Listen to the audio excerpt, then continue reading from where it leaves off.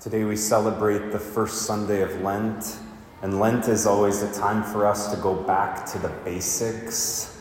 And the church helps us to do that this Sunday by bringing us back to the beginning of the first book of the Bible, where we hear the story of creation and the fall. We might be pretty familiar with this story. God creates a beautiful garden, and then he forms the man out of the dust of the earth. And then from the man's rib, he forms the woman. He gives them all of the trees in the garden to eat, except for one of the tree. Now, it's important for us to see the symbolism here that helps us to get to the understanding of what the story means and how it relates to me and to you. So God creates this garden paradise and all the many trees from which the man and the woman can eat. Only one tree from which they cannot eat. So the fathers of the church saw in the many trees all of the trees from which the man and woman could freely eat, all of the things that he's given specifically to humanity, all of the good things that only humans enjoy. And not just food. Things like art, music, science, the trades, sport, literature, politics, philosophy, marriage, sexual love within marriage. All of the trees represent the many, many good things that God has given us. And he doesn't give these things to anyone else, not to the angels, not to the animals, but only to the man and woman and to humanity. Feast on these things, God says to the man and the woman. And there was only one tree amongst the very many trees from which the man and the woman could not eat. So here's something that is so interesting about this. As the story progresses, the serpent comes, and the serpent is a symbol too. It's a symbol of the enemy of our human nature, or the devil, or Satan, the one who hates us. So he whispers in the ears of the woman, but we could say he whispers in the ears of the man, of the woman and the man, because we find out that the man is right next to the woman the whole time. So the devil whispers in the ears of the man and the woman and gets them to forget about the many trees that God's given them to enjoy, because he wants them to fixate on the one tree that they can't enjoy. He wants them to forget about the many things they can do and to think about the one thing that they can't do. And don't we fall into that temptation all the time? It's the first thing that the enemy, it's the first way he works. How many people think our faith is all about the rules, and it's all strictness, and it's all about what we can't do, when really there are only a few things, a relatively few things that we can't do, and how many things that we can do. How many good things that God has created that we get to enjoy and enjoy freely. So this is a sign of the enemy. Whenever we become fixated on the can't do and forget about all of the wonderful can do's that the Lord has given us. Now, what was this one thing that the man and the woman couldn't do? It was to eat of the tree of the knowledge of good and evil. And this is another symbol. So if all of the other trees were reserved especially for humankind, for them to enjoy, this one tree from which the man and woman could not eat, we could say, is the one tree reserved for God. What do we mean by this? Well, it's the tree of the knowledge of good and evil. And how do we arrive at the knowledge of good and evil? What determines what's good and evil, what's right and wrong? Well, we have to say that God is the one who determines what's good and evil, what's right and wrong. Not so much in an arbitrary way, like God points to this and says he's good for no good reason, and he points to this and he says it's evil for no good reason. That's not how God determines what's right and wrong, but we would say because God is sheer goodness himself, everything that shares in God's goodness is good, and everything that's deprived of God's goodness is evil. So God himself is the standard of good and evil, of right and wrong, of truth and falsity. So that helps us to understand what's happening when the man and the woman eat of the fruit of that tree.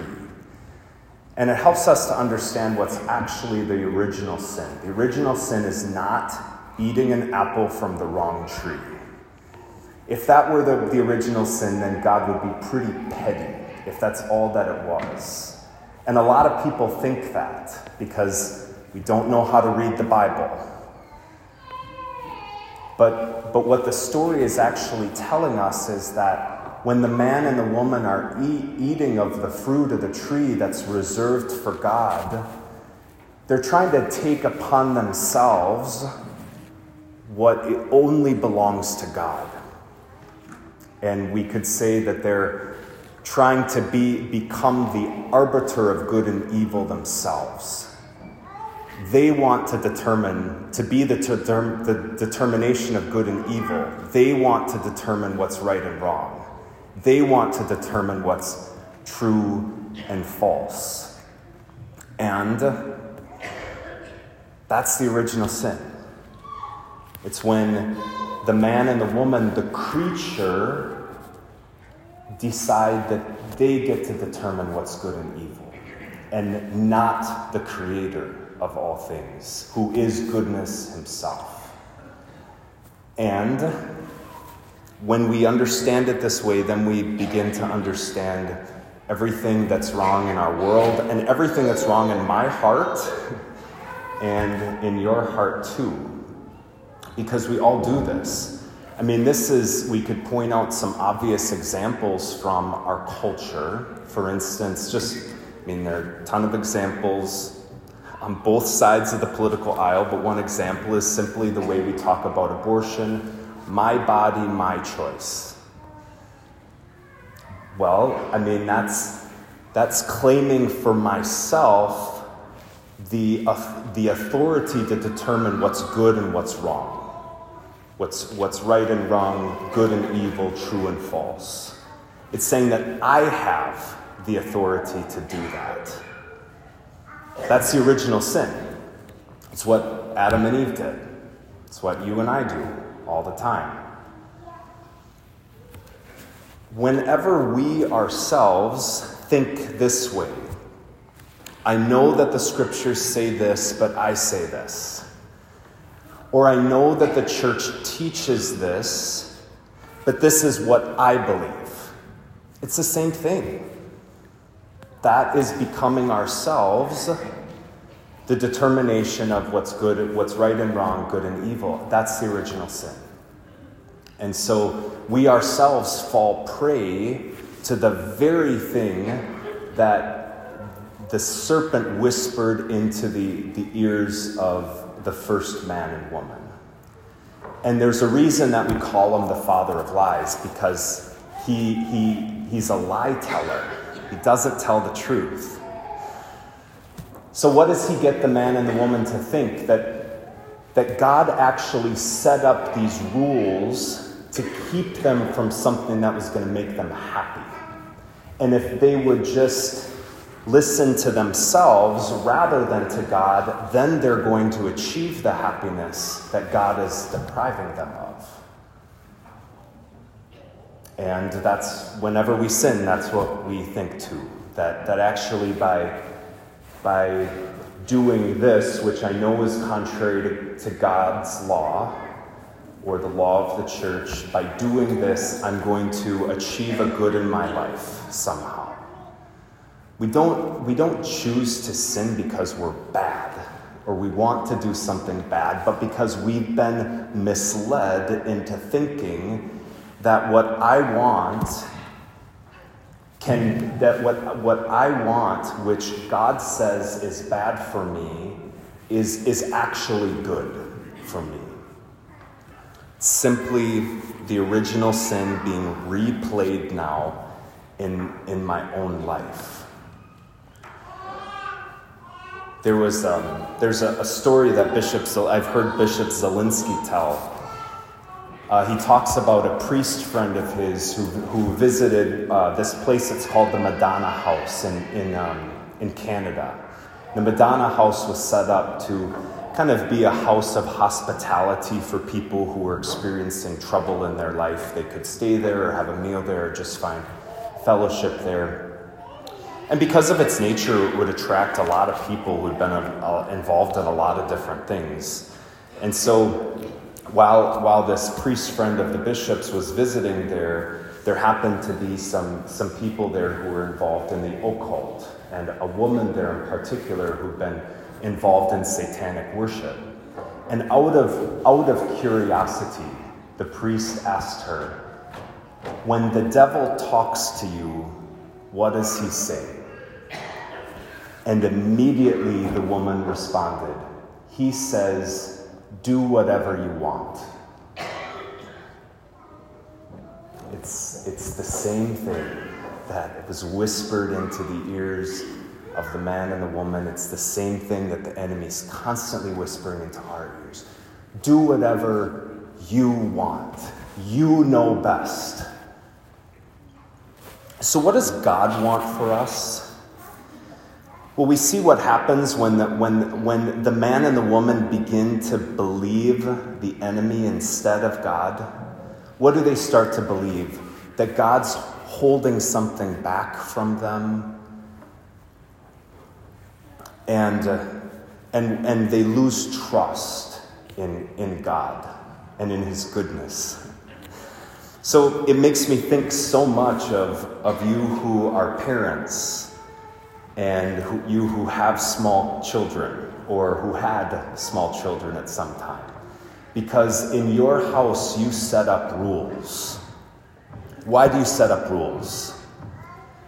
Well, because you want your kids to be miserable? That's the right answer, right?